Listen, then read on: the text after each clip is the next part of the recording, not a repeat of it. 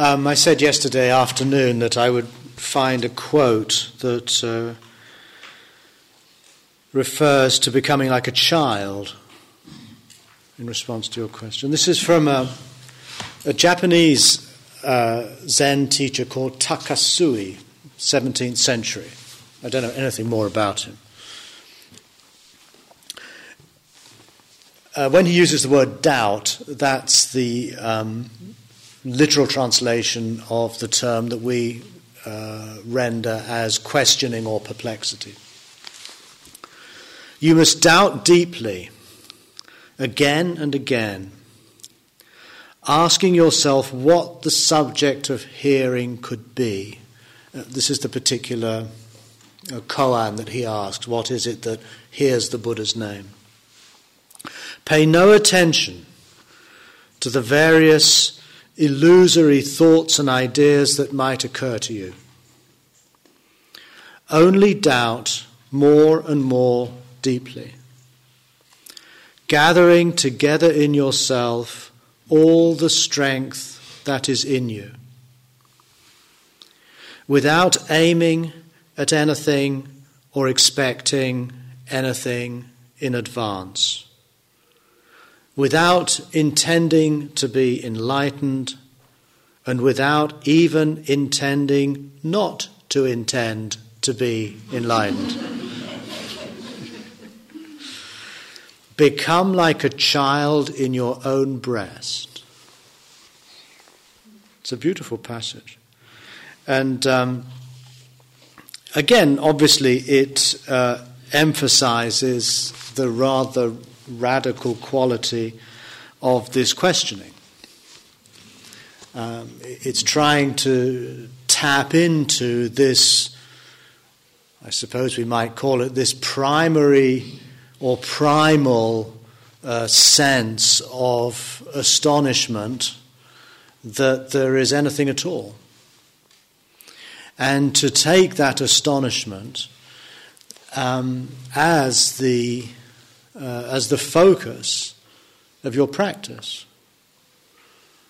so that instead of giving into the idea that you're doing this practice in order that you can get some particular result, you actually turn, as Martine said yesterday, you turn the attention back onto the questioning itself, onto the astonishment itself, and you don't allow any kind of anticipation or expectation or theory about Buddhism or enlightenment or anything to get in the way.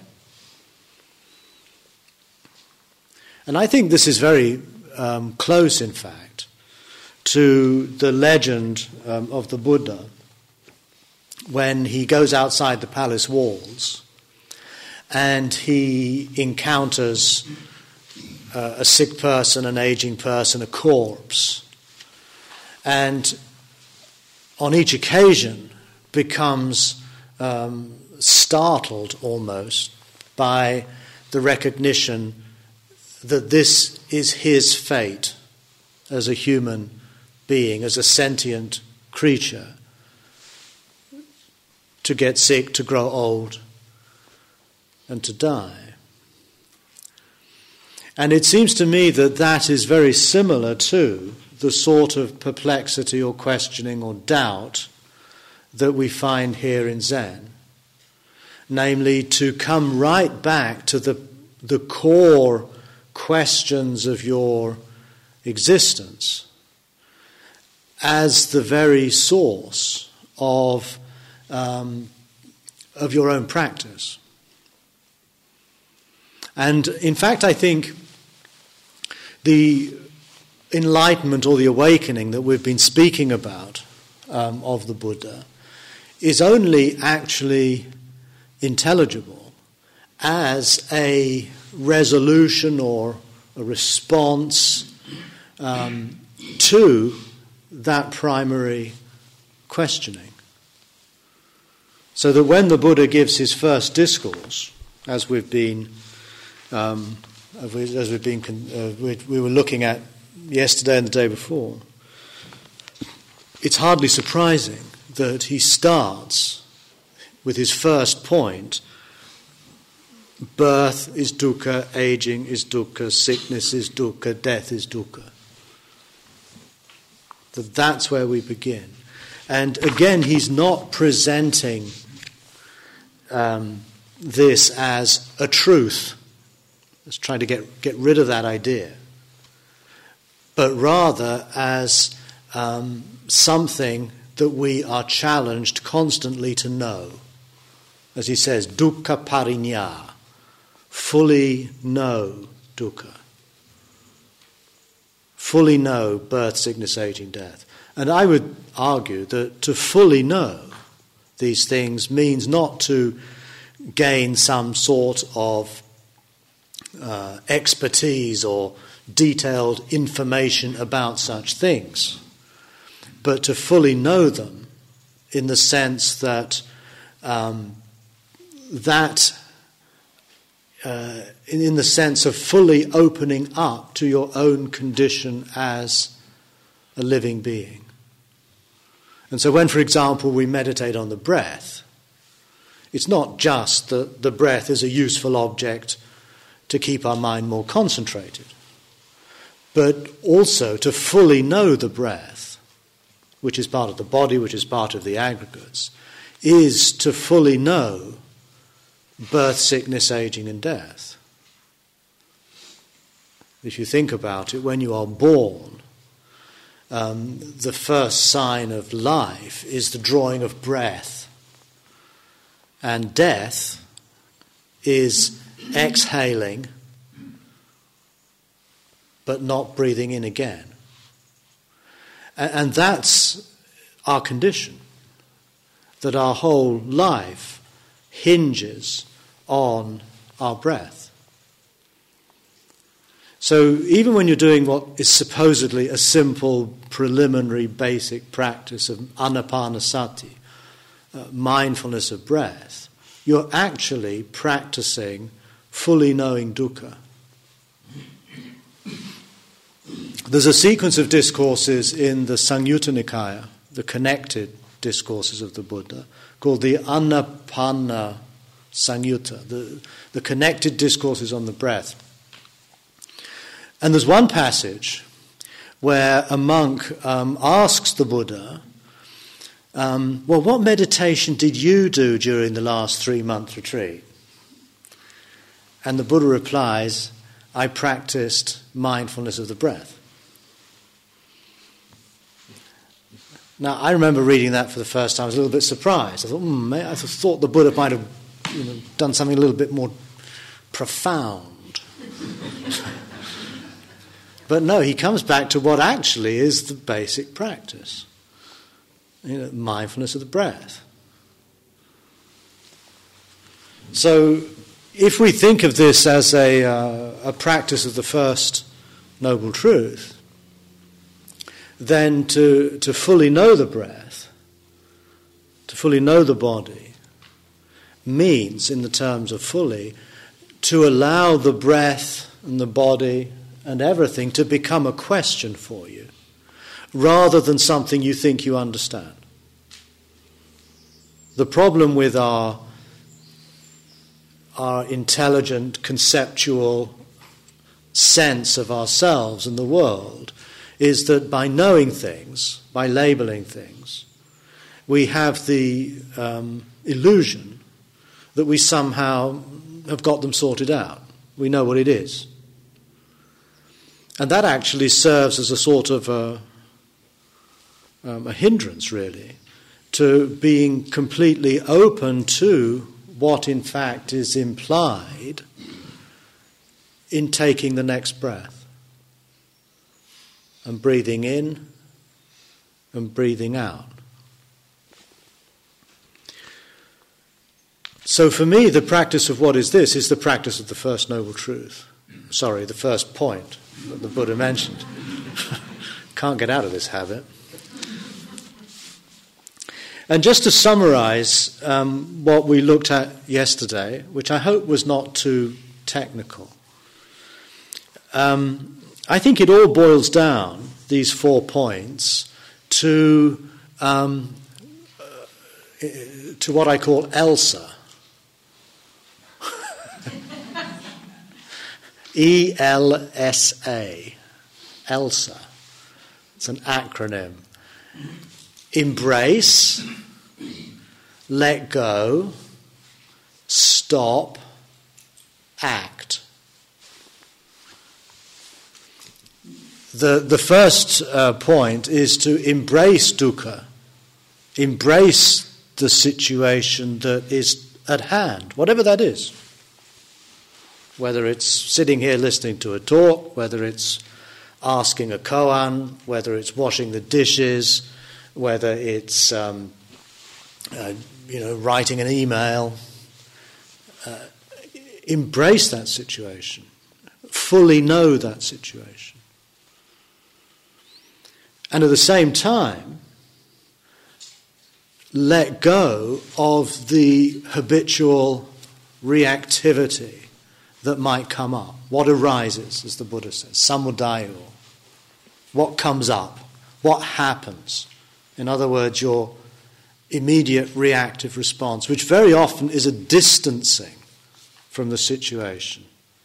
Whether it's in simple terms like, I don't like this, or I like this. Trying not to get caught up in the habit patterns that all situations seem to provoke. If it's, I don't like this, or I like this, it's, oh, this is boring. I wish this were over. In other words, our experience of the situation, instead of being one in which we're embracing it, is one in which we're resisting it or we're indulging it at some level. And so the practice of awareness, the practice of mindfulness, is the practice of being totally in that situation and being aware, of course, of what arises as your reaction to it, and embracing that as well. Because I think, as someone pointed out, craving and attachment and these things, these are also dukkha. These are also part of the fabric of our experience. And rather than letting ourselves somehow get carried away by that reactivity, we expand our mindfulness that little bit further to include it. So it's not, and again, the danger here is we think that, craving or hatred or attachment or desire, that these things are somehow to be gotten rid of. They're not. They're just part of life. It's what goes on. It's what happens. And if we get into an aversive relationship with that, trying to excise some part of our experience in order to keep some other part, we've missed the point. That whatever occurs is to be embraced, is to be somehow included, not so much as an end in itself, but in order to allow us to get to a place where we let go and stop.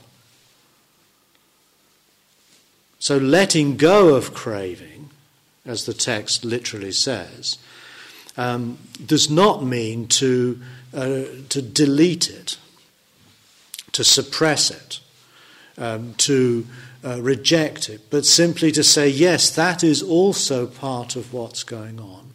But I can be with that in another way. I can let it arise and possibly observe it pass away, or observe it not pass away. It doesn't really matter. In Dzogchen, which is a Tibetan Buddhist practice, they have this idea that the kilesa, let's say the reactivity, is rang drolwa, is the Tibetan word. It means self-liberating. If you just let things alone, they will follow out their own course. They will play out their impermanence. They will just come and they will go. We don't have to get involved in getting rid of them or preserving them. So what we're doing really with this embracing, letting go, stopping, is that we're, in a sense, expanding a certain spaciousness within ourselves that is endlessly inclusive, so that we can begin to find another perspective from which to lead our lives. And this is then the perspective that the Buddha describes as the Noble Eightfold Path. And so the experience of stopping, which is the third truth, literally the stopping of what arises, doesn't necessarily mean that what arises is not happening anymore.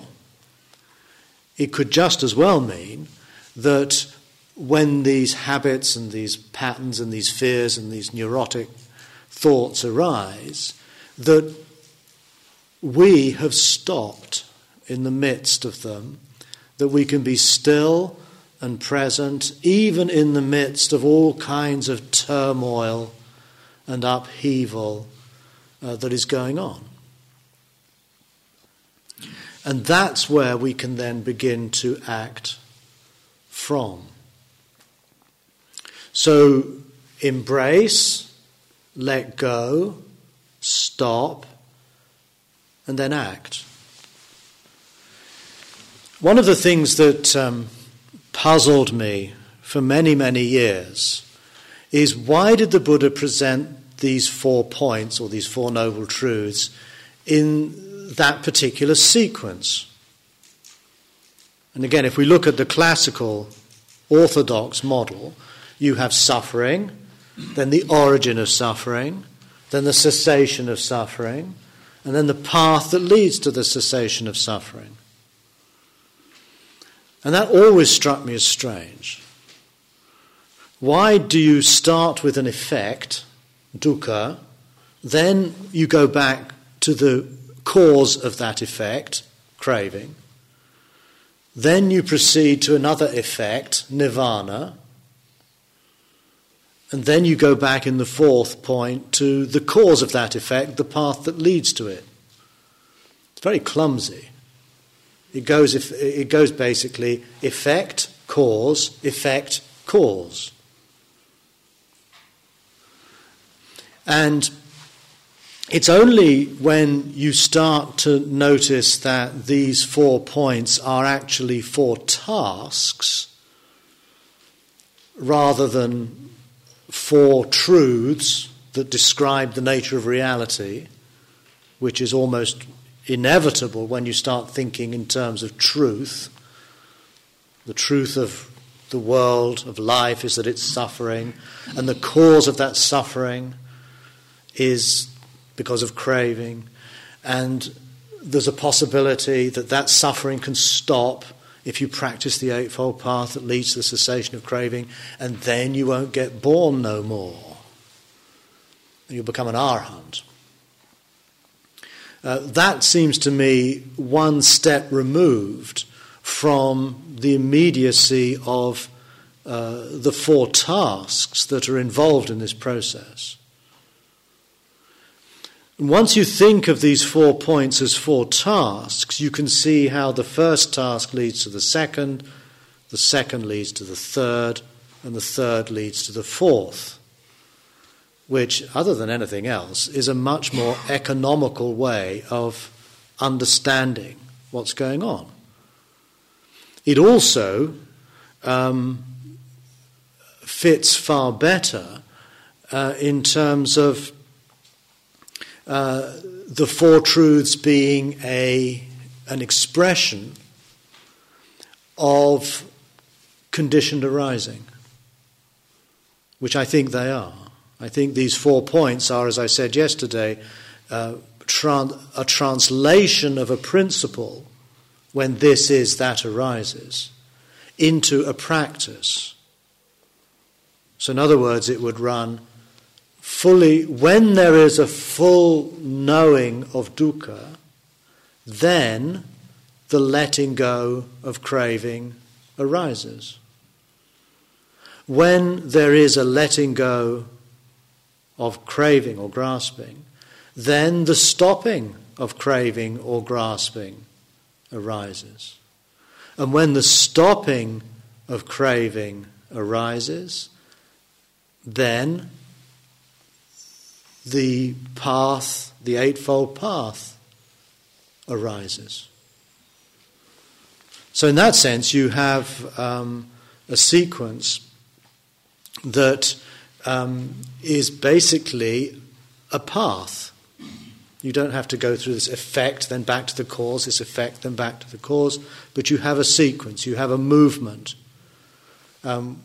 which leads you not to Nibbana, but to the path itself. In other words, the fourth truth is the fourth truth because that's the end of the sequence. But the important point is the path, not Nibbana.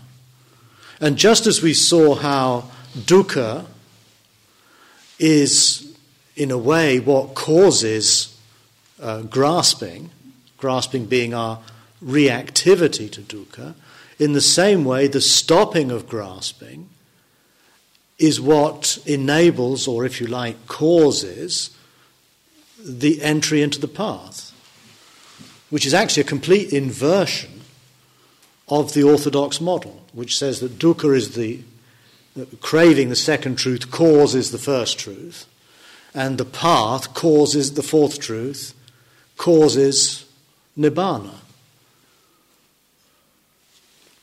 So I realise this is somewhat unorthodox, but frankly, it makes a lot more sense. And another thing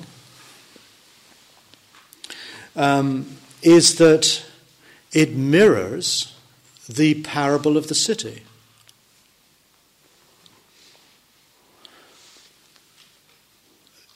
I pointed out, I think yesterday, that the first sermon breaks down into three sequences. It starts with the middle way, awakened by the Tathagata, does not lead to these two dead ends. That's how the Buddha starts. He starts with the Eightfold Path. That's the first sequence. Second sequence, he enumerates the 4 points. Dukkha, what arises, the cessation, and path. He just enumerates those 4 points. That's the second sequence. And the third sequence is that he explains how each of these points is to be acted upon in a particular way. Dukkha is to be fully known, craving is to be let go of, cessation is to be experienced, and the path is to be cultivated. In other words, a task is recognized, performed, and accomplished in each case.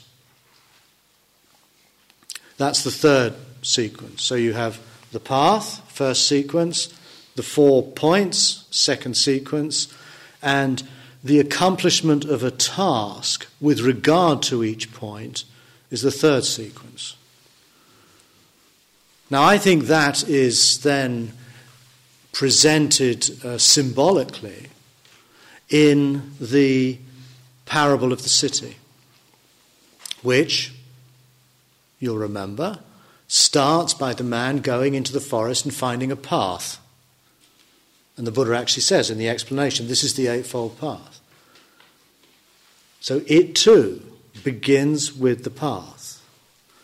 Then the person comes to the ruins of the ancient city, and the Buddha explains that this ancient city is, on the one hand, the 4 points, dukkha, the arising, the cessation, the path, as well as the links of dependent origination or conditioned arising. So it actually confirms the other point I was making, that the 4 truths are a way of putting into practice the principle of conditioned arising. Okay, so that's the second part of the parable. The path leads to the city, which is the 4 truths. And the third part of the parable is that the man goes out of the forest back to the king or the minister and says, let's rebuild this city. In other words, let's do something about these four truths and this dependent arising. Let's act upon it. And so the king and the royal minister rebuild the city, and then it once more becomes flourishing and prosperous and so forth. So you have exactly the same structure in the first discourse as in the parable of the city. And I find that to be rather a confirmation that what we're involved in here is really very much a process that in a way does not have an end point. And again, I'm sorry if I'm repeating myself, but I think this is rather important. That the Eightfold Path leads to the Four Truths, the fourth of which is the Eightfold Path, which leads to the Four Truths, the fourth of which is the path that leads to the Four Truths. And remember again that the path does not just mean becoming good at meditation, but it means living a life that embraces the whole of your humanity. The way you see things, think about them, speak, act, work, everything is involved in this process. And what I want to look at today is a continuation of that same point. And that is what is called stream entry. Now, I suspect many of you, if you've been involved in Vipassana meditation or certainly Theravada Buddhism, will be quite familiar with this word, stream entry. But what is the stream that you enter? What does that mean? What is that a symbol for? So I'll read out a text here. This is from the Samyutta Nikaya. Again,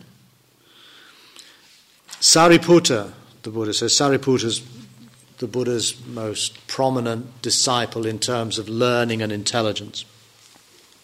Sariputta, we say the stream, the stream. Now what, Sariputta, is the stream?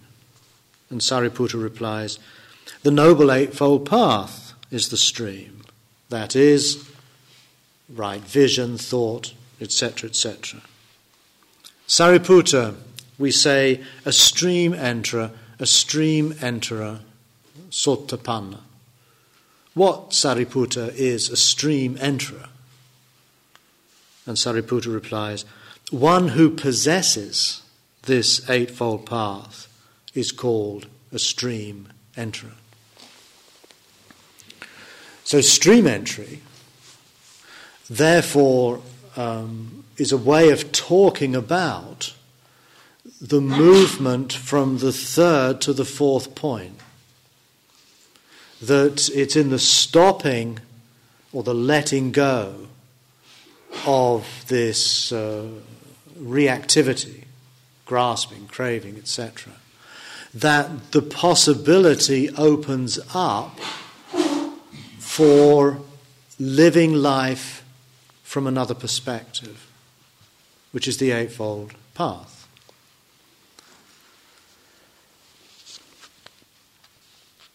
So the Eightfold Path becomes basically the goal. The path is, in this sense, the goal. The way is what matters. And this way is compared to a stream. Now again, I don't think this metaphor is chosen just arbitrarily. But just think for a moment about your experience of streams. Streams of water obviously come to mind. A stream is something that is in uninhibited flow, in movement. It's very much an image for life. It's water, that which gives life. So entering the stream is in contrast to being stuck, being somehow blocked in one's life. Whereas craving or grasping is the very opposite of that. The second point, craving, indulging in this and that, craving stimulation, etc., is a metaphor of stasis, of stuckness. So that when we find ourselves in a life situation, which is loosely called dukkha, what usually happens or arises is a reaction, whether it's a mental, a physical, or a vocal reaction, that kind of freezes us. I don't like that. Oh, wow, that's wonderful, let's get more of it. Or, this is really boring. Those are the three classical reactions. Of course, we could extend it almost infinitely. But those three classical reactions have in common that you are then, as it were, locked into a particular perception and picture and feeling about the situation. It's a stuckness. So when the Buddha says that this grasping is to be let go of, he's basically pointing to how we don't have to react that way. We don't have to behave like that. We can instead see that arising when it arises, but not get entangled in it, not get identified with it, not get sort of sucked into its vortex in such a way that we basically become trapped into a cyclical pattern of reactivity. So the real problem with grasping, with tanha, with craving, is not that it causes suffering, although it obviously does. That's not to be disputed. But that's not the real problem. The real problem is that it prevents us from flowing. It prevents us from entering the stream. That's where it is problematic. Now, all of this again goes back to this mythology around Buddha and Mara. Mara, remember, is this antaka, that which imposes limits. It's the limit condition. It's a metaphor for death. In other words, a situation in which we are completely immobilized and stuck. We're frozen. I don't know if you're familiar with Dante's Inferno, the first part of the Divine Comedy.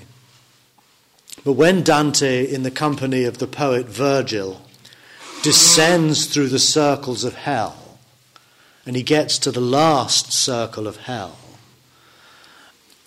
what he discovers is a vast plain of ice with a chill wind blowing towards him.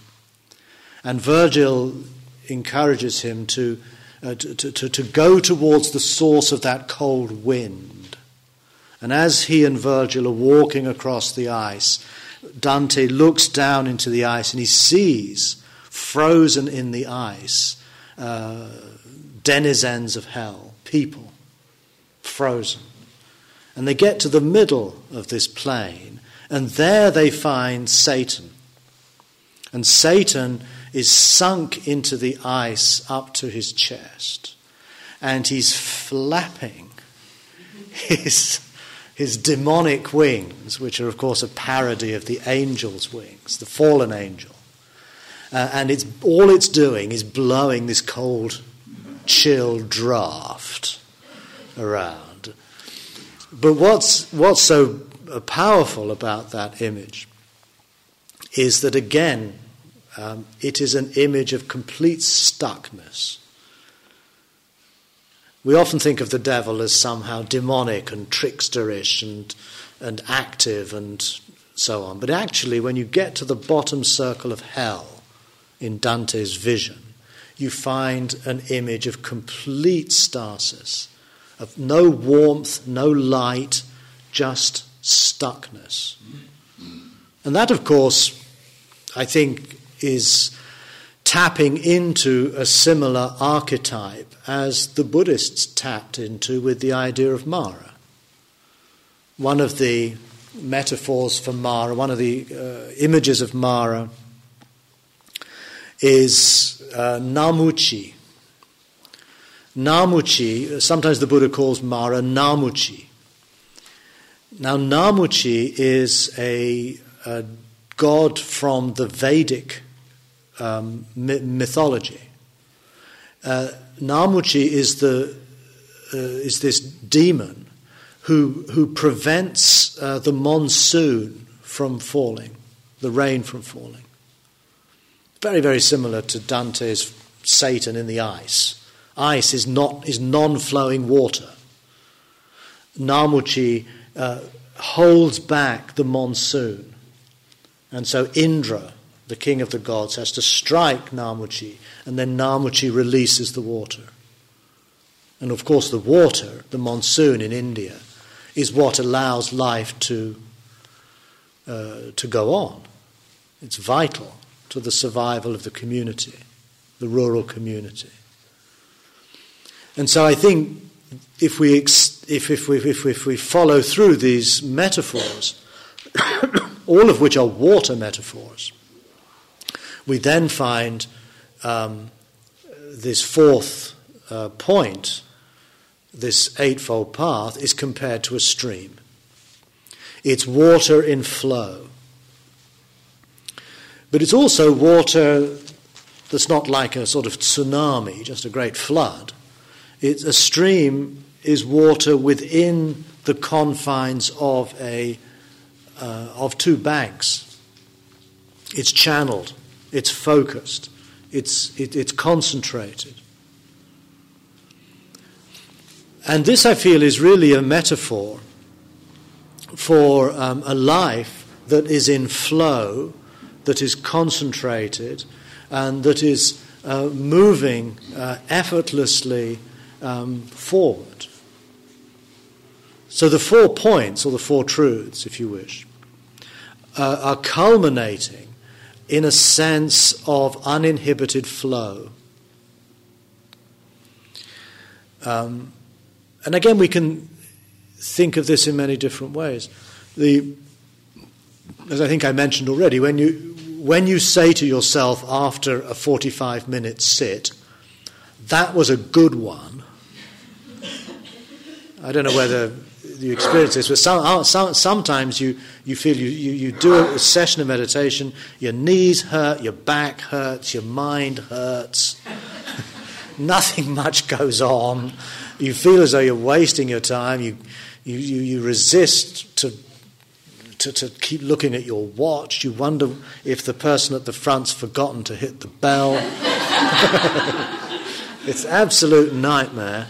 And then finally the bell goes and you go, whew, finalement, at last. Now I can do something interesting, like have a cup of tea or something. But then there are other times when it's the complete opposite. The time just whizzes by, you feel completely comfortable in your body, and you feel as though you're somehow in a flow. You don't feel as though you're just stuck still at all, even though you may be very focused and very quiet, very still. That's not a passive stillness at all. But it's a movement. You feel as though the energies of your life are somehow released. And the same is true not just in meditation, but let's say in work, or in speech, or in action. That, you know, let's say, for example, you work as a counselor or a therapist.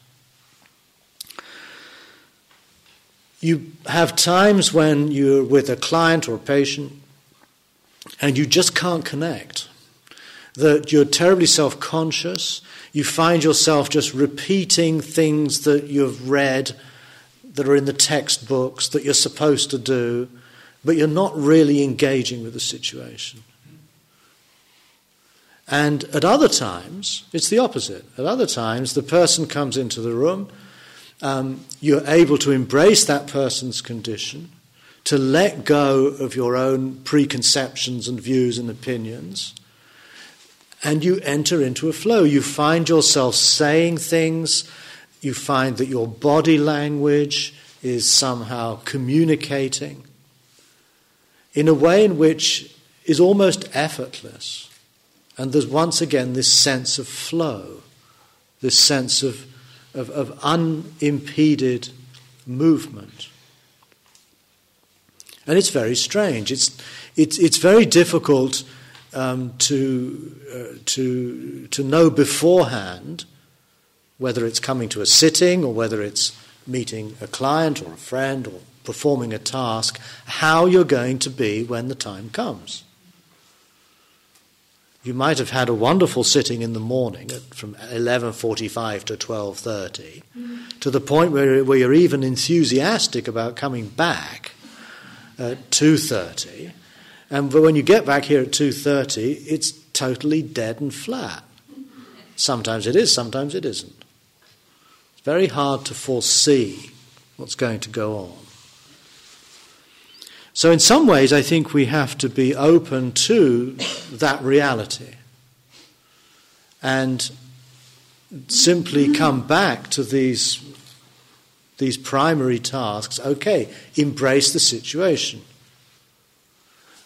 Notice the habit patterns that come up. Try to find some independence or freedom from them.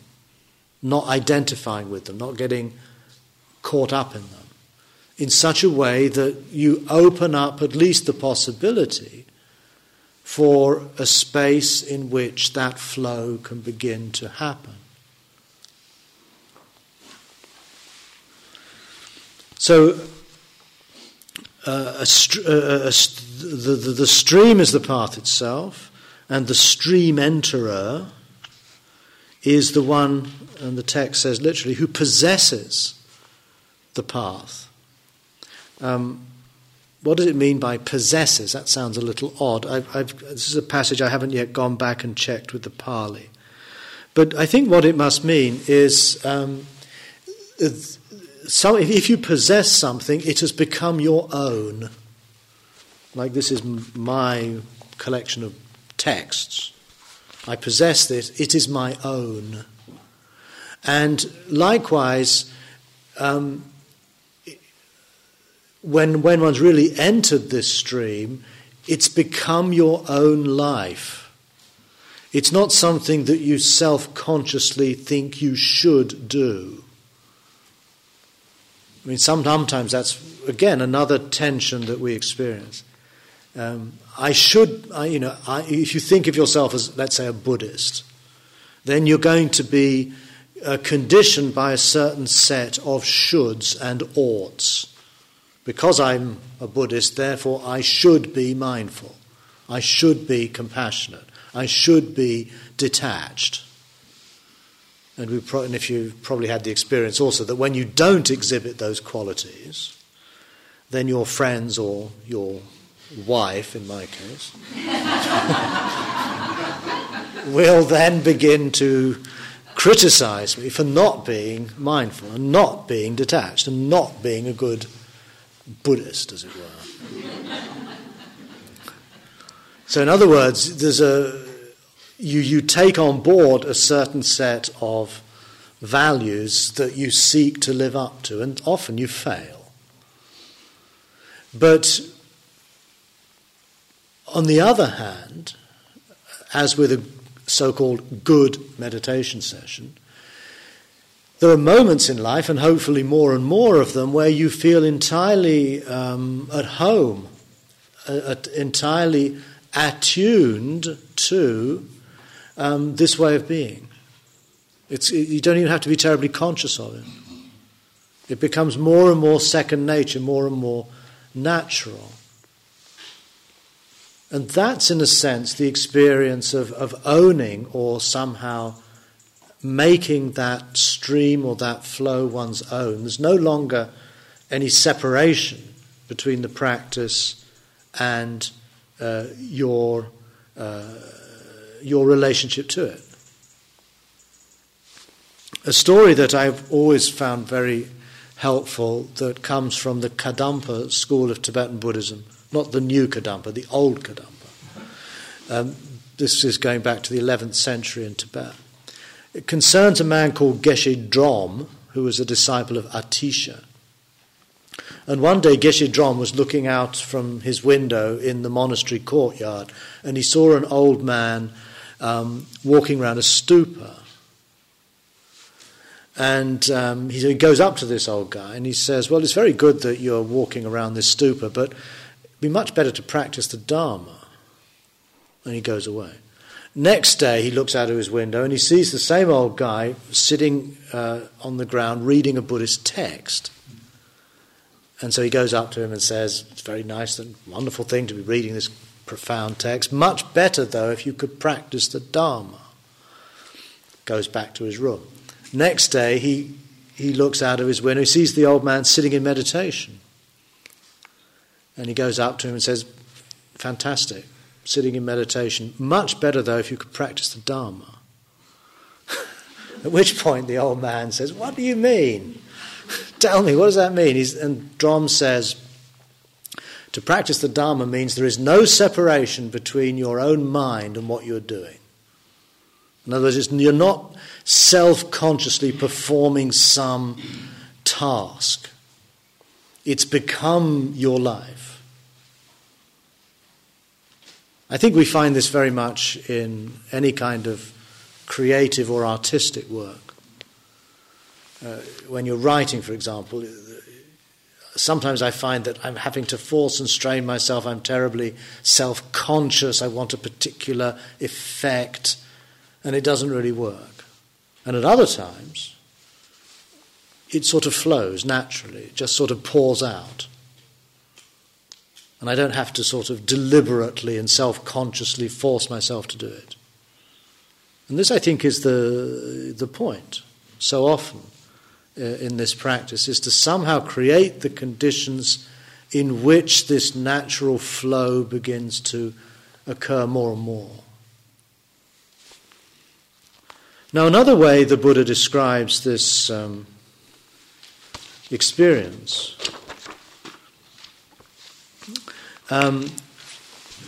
is in terms of the practice becoming autonomous. And this passage I'm going to read now actually covers a couple of points. The Buddha's being asked by someone who's not part of his community about whether there are any lay people, not monks or nuns, who have achieved the goals of his practice. And he says, there are not only 100 or 500, but far more men and women lay followers, clothed in white, which means they're not wearing robes, enjoying sensual pleasures, who carry out my instructions, respond to my advice, have gone beyond doubt, gained intrepidity or courage, and become independent of others in my teaching. Aparapachaya, not dependent on others in the teaching. And these are, just people like you and me who wear white and all other kinds of weird colours, enjoy sensual pleasures, I particularly like that bit, and yet have become independent of others in the teaching. In other words, the teaching has become their own. It's not something that, therefore, is the preserve of the enlightened monk or nun who's spent years and years in monasteries and forest retreats and has cultivated all of these deep states of meditation and then finally has achieved the great goal, the first stage of stream entry. But here we have a passage that suggests that this experience is not that far removed from what we who live an ordinary life are capable of.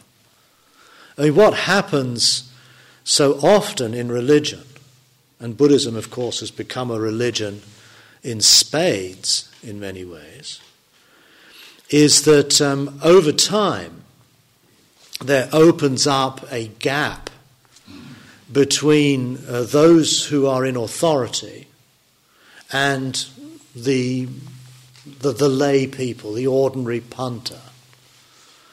And religion very often becomes a force of alienation. In other words, the monks, the lamas, the roshis, the ajahns, they embody enlightenment and wisdom and compassion and so on. But you and me, the people on the street, we're a long way away from any such great heights of spiritual achievement. And we see this in all religions, this tendency to split and open up this gulf between the enlightened priests and the unenlightened layfolk. This was very much the critique of religion made by Marx, who based it actually on the critique of Feuerbach, if you want to look into that. But basically Feuerbach and Marx's criticism of religion is that it serves as an institution of alienation and disempowerment, and it's usually coupled with political interests and the preserving of power by elites. And we've seen, unfortunately, that's usually the case. The religions very often become sponsored by the state power. So here we have a very good counterexample of the fact that if we can give some credence to this text, that at the Buddha's time, the Sangha was not just referring to monks and nuns at all, but to people from all walks of life. And I think we need somehow to recover that. And I don't think this is a dumbing down at all. I don't think it's a sort of watering down of Buddhism, which is a typical sort of complaint that will come from the power structure. But actually it's a re-owning, it's a reclaiming of what in fact is a possibility for all people in all walks of life. It doesn't depend upon your lifestyle or your commitment. And remember, it goes back very much to the image we had of the middle way, which is a middle way between insisting on religious observances and, on the other side, just leading a life in pursuit of self-gratification. This middle path is one in which we're trying to avoid those two dead ends, those two extremes. And I'd like to end with an example which I think makes this point even more strongly. And it concerns a man called Sarakani the Sakyan, who's a figure who only appears in this one passage. Now, on that occasion, Sarakani the Sakyan had died, and the Buddha had declared him to be a stream enterer. Thereupon a number of Sakyans deplored this, and they said, "Oh, wonderful, wonderful indeed. Now, who won't be a stream enterer when the Buddha has said that Sarakani is a stream enterer?" Sarakani the Sakyan was too weak for the training. He drank intoxicating drinks. So he was the local drunk. So this was reported back to the Buddha. And the Buddha replied, if one speaking rightly were to say of anyone, he was a lay follower who had gone for refuge over a long time to the Buddha, the Dharma and the Sangha, which is another definition of stream entry. It is of Sarakani the Sakyan that one could rightly say this.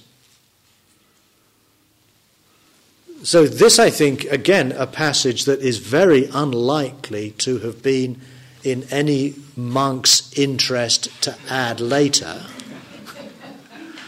And again, a passage that is conveniently hidden away on page 1811 of another very big book. To me, is suggestive that this is probably something that goes back to the Buddha's time. And I think this is, to me, this is a very powerful text. It's not, of course, an encouragement to start becoming an alcoholic.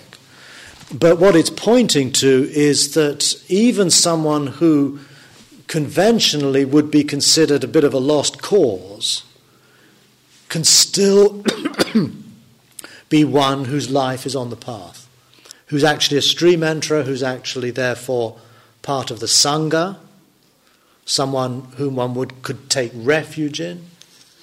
It points really very much to how what constitutes this way of life is not adherence to a certain set of ideals, but rather the turning of one's life towards the realization of certain values, even if you are constantly failing in that task. So we'll continue on that note tomorrow, when I'd like to look at what constitutes the nature of the person or the self in Buddhism, and what kind of society the Buddha seems to have envisaged. But we'll leave it there for the time being. So now walking mindfully. Thank you for listening.